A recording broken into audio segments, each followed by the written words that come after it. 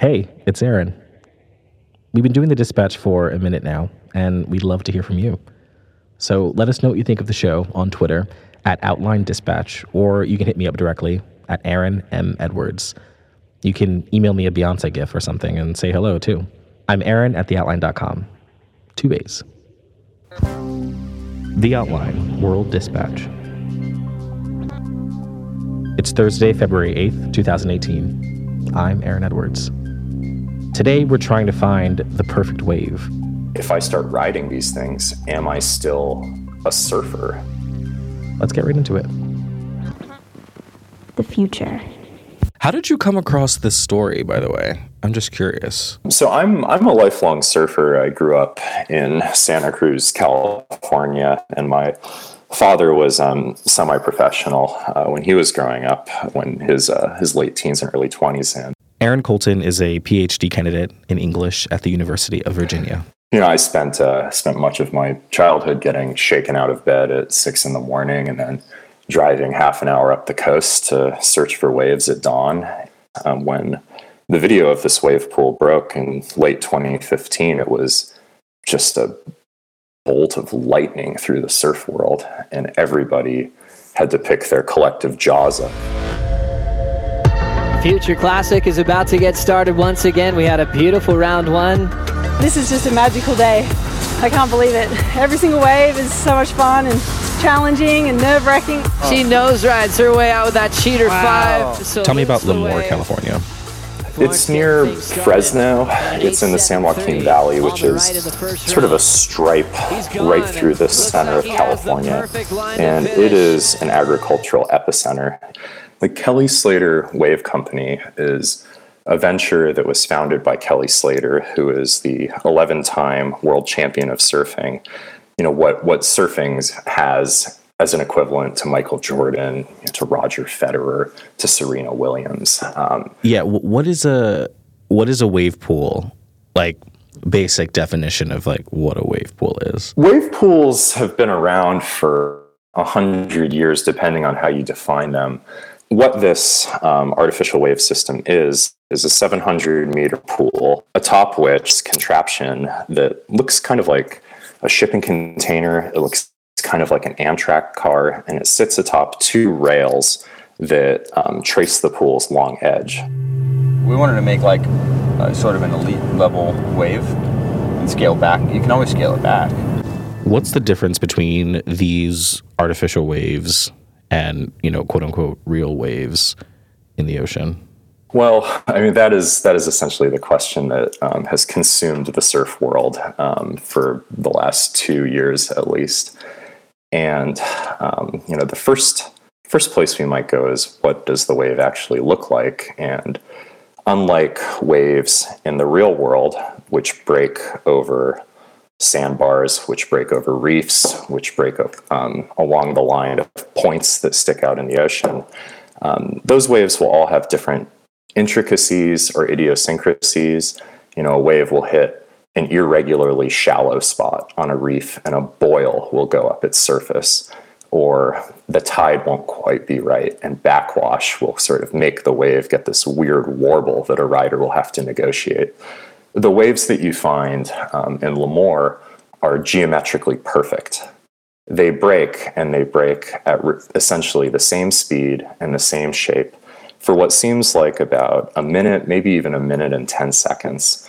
So when a surfer looks at one of these waves, it's, thrilling in terms of what the ride might actually feel like.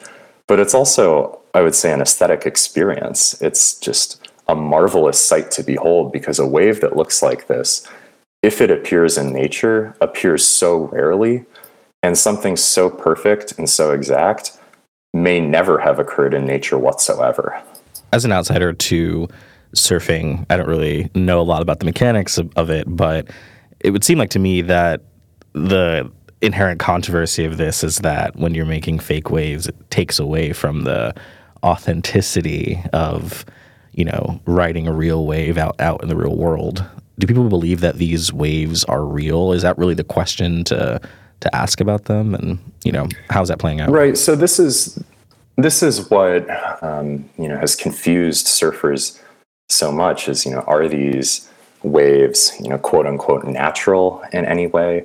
Matt Warshaw, who, is one of the few people in the world who has the job title of surf historian, wrote a piece that I found really influential in writing my own about surfing's existential crisis, where he wondered, if I start riding these things, am I still a surfer? Because so much of surfing is the kind of things that you do apart from riding waves. Or, it's organizing your life so that when the conditions come together, you can cut work and go surfing.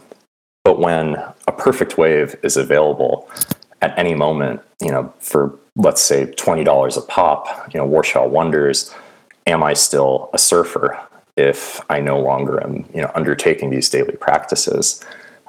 What I found was missing in this conversation, though, was the fact that regardless of whether or not one is still a surfer or if these count as waves, is that today, surfers are pretty much in uniform agreement that they want to surf this thing. It is just so desirable a sight and so intoxicating that even, the harshest critics of artificial waves, if given the opportunity, would get on a plane to the Central Valley and go surf this thing in a heartbeat. Would this technology open up surfing to a wider community? I mean, I don't think I'm going to be surfing anytime soon, but for someone who... Oh, come on, I'll take you. But for someone who is just looking at this as, how do you even start with a sport like this, or even for leisure? Would this kind of technology open it up for other people who might not normally think of themselves as someone who could just, jump into it and try? Yeah, so, that actually gets us into some really interesting territory because, one of the, great, surfing is thrilling and exhilarating, we should be eager to make that experience open to as many people as possible. But one of the biggest complaints from surfers is about crowd size. Because when you go out surfing, if there are 100 people out in the water and you're theoretically waiting your turn, it's going to be a long time before you catch a wave. So there is a fear that if this technology, allows more people to get introduced to the sport, then our lineups in the ocean itself will become more crowded. And there are sort of, as I see it, two ways to understand like the democratizing potential of the surf ranch. And, on the one hand, because crowded spots is such a problem for surfing, oftentimes surfers will be aggressive and they'll be violent. And, this is probably worst in, the late 80s, the 90s, and maybe the early 2000s. But it can be a really aggressive scene to be a surfer in some parts of the world where people are territorial about their breaks. But I wonder if, more surfers experience the surf ranch and, we're in a situation where waiting in line wasn't just good manners, but was actually mandatory, whether that might have a positive effect on the surfing experience in the ocean. But then on the other hand, we might wonder if surfers begin surfing in a pool where the etiquette is preset and they wait in line and they catch their wave and then they do it over again. Is it going to be absolute chaos when these surfers transition into the ocean and get into, a more free-flowing situation where the rules are less stable?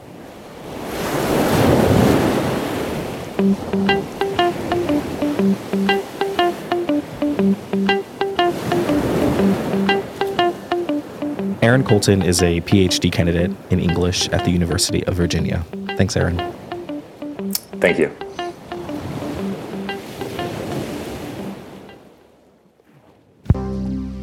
Today you heard from Aaron Colton. If you want to read his story, head over to theoutline.com. We're produced by James T. Green. Hope you have a great Thursday.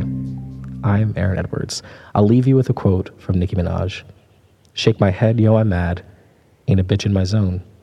In the middle of nowhere, I just feel so alone. Got the certification because it come with the stone. But this ice is so cold, it should come on a cone.